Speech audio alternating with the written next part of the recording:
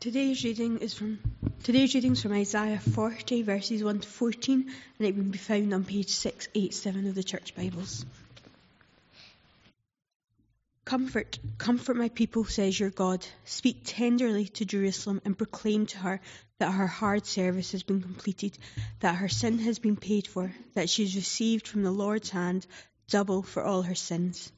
A voice of one calling, in the wilderness prepare the way for the Lord, make straight in the desert a highway for our God. Every valley shall be raised up, every mountain and hill made low. The rough ground shall become level, the rugged places a plain.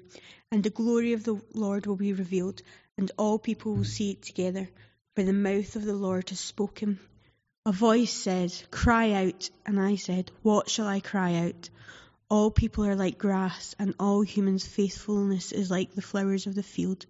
The grass withers and the flowers fall, because the breath of the Lord blows on them. Surely the people are grass. The grass withers and the flowers fall, but the word of our Lord endures forever. You who bring good news to Zion, go up on a high mountain. You who bring good news to Jerusalem, lift up your voice with a shout. Lift it up. Do not be afraid. Say to the towns of Judah, here is your God. See, the sovereign Lord comes with power, and his arm rules for him. See, his reward is with him, and his recompense accompanies him. He tends his flock like a shepherd. He gathers the lambs in his arms and carries them close to his heart. He gently leads those that have young. Who has measured the waters in the hollow of his hand, or with the breadth of his hand marked off the heavens? Who has held the dust of the earth in the basket, or weighed the mountains on the scales and the hills in a balance? Who can fathom the Spirit of the Lord, or instruct the Lord as his counsellor? Whom did the Lord consult to enlighten him, and who taught him the right way? Who was it that taught him knowledge, or showed him the path of understanding? Thanks be to God for his word. Thank you, Stacey. I feel almost I have to just start by apologising to the ladies for the men's only barbecue. But there is an explanation for that. That ladies, you do need to understand that, of course, I'm sorry, but ladies are completely incapable of burning meat properly. So that's why the men have got their own one there. Yes. It's good to be with you this morning. Thank you for the invitation. Whenever I come here, I often reflect on the fact that the first time I stood in this place, I was wearing Wellington boots and standing in the middle of a field. So it really is always good to come here and see that quite a lot more has happened since then. We're going to look at Isaiah 40, and I should imagine there'll be something coming up on the screen in a minute, which will be wonderful, lovely. This is a passage of prophetic utterance at a critical time in the life of the history of the people of Israel. They had gone through a pretty bad time in many ways. They had strayed away from God. They'd willingly avoided God. All sorts of things had gone wrong. The result was that the nation simply collapsed. And as a result, numbers of them were carted off into exile. And under the Babylonian Empire for 70 years, they languished there, or at least a considerable portion of them, and the Jerusalem was in ruins, etc., etc. It was a bad time.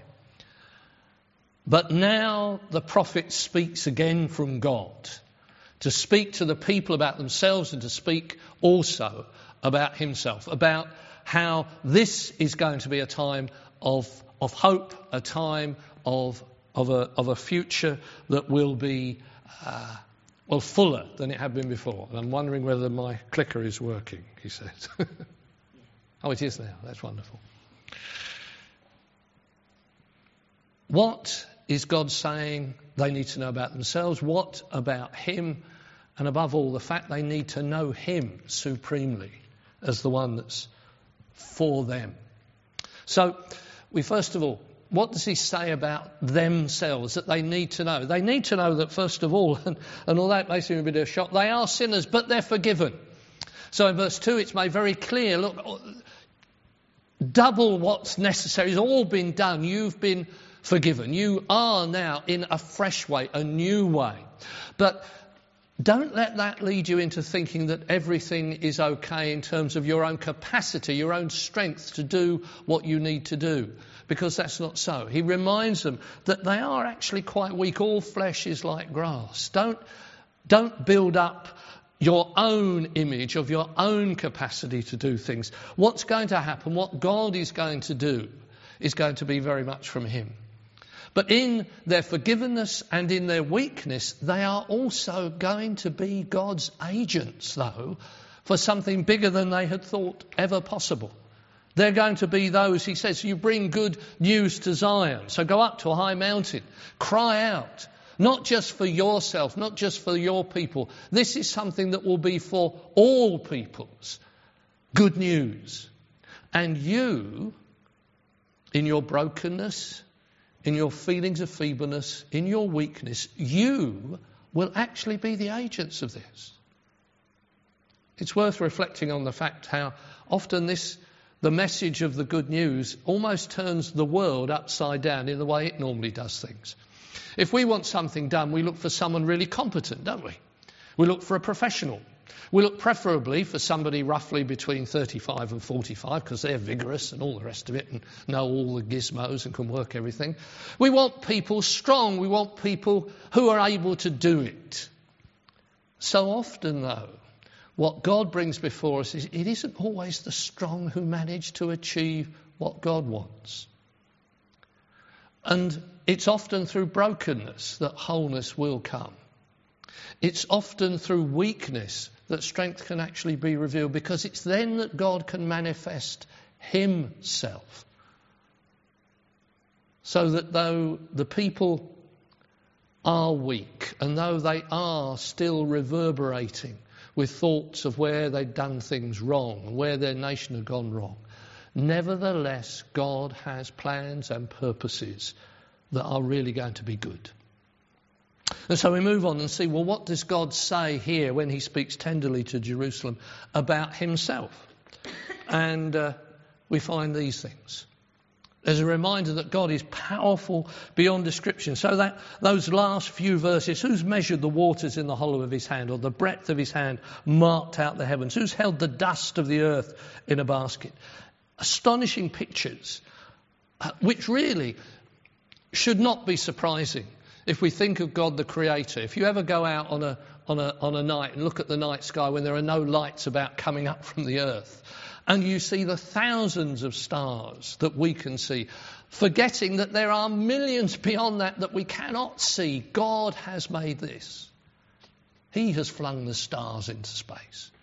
He is the one who's fashioned out of the materials he's brought into being the earth, and he has fashioned out of the dust the human race. That's our God. And he is the God of power, but also the God of wisdom, the God of all knowledge, the God who you can never sell short, who you can never ever dismiss or take for granted, because he is the one who constantly and by his action and his loving care keeps the whole of the universe in its massive astonishment, keeping it going. The prophet reminds God's people, God is not someone to be messed around with. This is the one who is behind you and who is with you in power. But lest that power should seem to be something overwhelming and damaging, he reminds them that nevertheless this is the God who is also compassionate and close. So the picture of the shepherd that comes in here, it's a picture that's often used of rulers in the Old Testament, and it talks of leading people on. But the context is a context of care. He gathers the lambs in his arms. He carries them close to his heart. He gently leads those who are young. The great majesty of God, the awe-inspiring picture of God, finds its context in a picture of an intimate relationship with one who loves profoundly. The phrase "speak tenderly to Jerusalem" that we've taken as our sort of heading literally means to speak to the heart. And God is the one who creates for the heart a place of rest, for the heart a place of hope. That phrase, speak tenderly, the scholars say is used 8 times in the Old Testament and 5 times in the context of lovers. It's that intimate a sense of God gathering those who are weak, those who are downcast, those who are damaged, to his heart, to be warmed and to be encouraged and to be loved. And so he's also, in that context, working for his people. Though they may be weak, he is not. He's the one who rescues them. He's the one who's bringing liberation for them. He's the one who is leading them himself, not any king, not any mighty army, not any liberation of a force, but a God who will take them through the wilderness, who will open a way, open a path and bring them back to where they wanted to be. So, what does that mean for us, really? Well, it does remind us that God is not a soft touch, nor is he a raging tyrant. So often the image of God that we create in our mind is not one that arises from the Scriptures. It often arises from all sorts of other things. But the important thing is to see, yes, God is that God of great power, but God is also the God of great compassion. And those two things go together. On the one hand, therefore, we do not take him for granted or take him lightly. But on the other hand, he's the one that we can completely rest our hopes in, whom we completely can take our fears to and know them alleviated, who is the one who we can completely and utterly trust. Secondly, God is at work, not simply with individuals, but with the nations. Remember, this is the liberating people from the dominion of the Babylonian Empire. This was going to be done because the empires were going to change, and Cyrus the Persian was going to take over. And he was actually called in Isaiah a Messiah. That's how God saw it, because God was at work in that. Hidden, maybe, not noticed, but nevertheless, God was moving the empires of the world for the benefit, not the destruction of his people. It's important perhaps for us to remember, and in our prayers later on no doubt we will do, that God is at work amongst the nations. That can sometimes be hard to believe, frankly, can't it? In the light of some of the things that are going on in the Middle East particularly. But the important thing is to remember, God is powerful, God is compassionate, God is just. The cowardly and the cruel will be held accountable at some point, at some time, because that is what our God is like. And so bring it back down to us, here and now. In the light of all that, what God invites us to do is connect afresh with him, to know him as the true and the good shepherd. We see that principally, obviously, in Jesus. Immediately our minds go to Jesus saying, I am the good shepherd. And to remember that a way was prepared for him to come through John the Baptist, who was the voice crying in the wilderness. Matthew 3 talks about that. And so it is that through Christ, the reality of which the prophet's been speaking for his own people, as it were, is a reality that comes down through the ages to us here and now. Personally, but corporately as well. So we come to connect with that God. Can I just ask you just to, for a moment, reflect. Think of those two notions, the power and the compassion. How does that make you feel? What thoughts does that stir in you?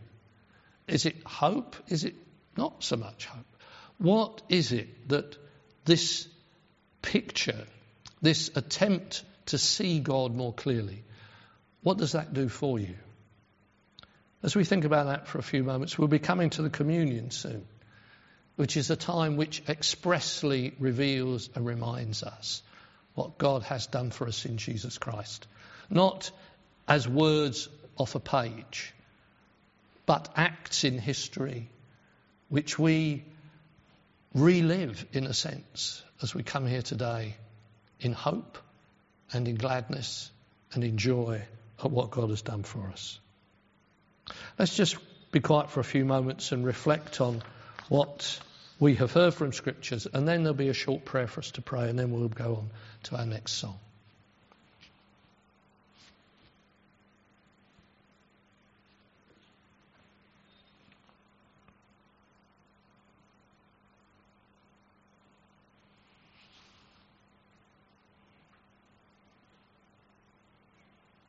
in weakness and frailty, God's love is still with us. And we are useful in his purposes. So let's pray together this short prayer. God of work and rest and pleasure, may all that we do this week be an offering of love as well as of duty. Keep us this day and every day in the spirit of kindness, truthfulness, simplicity and joy, through Jesus Christ our Lord. Amen.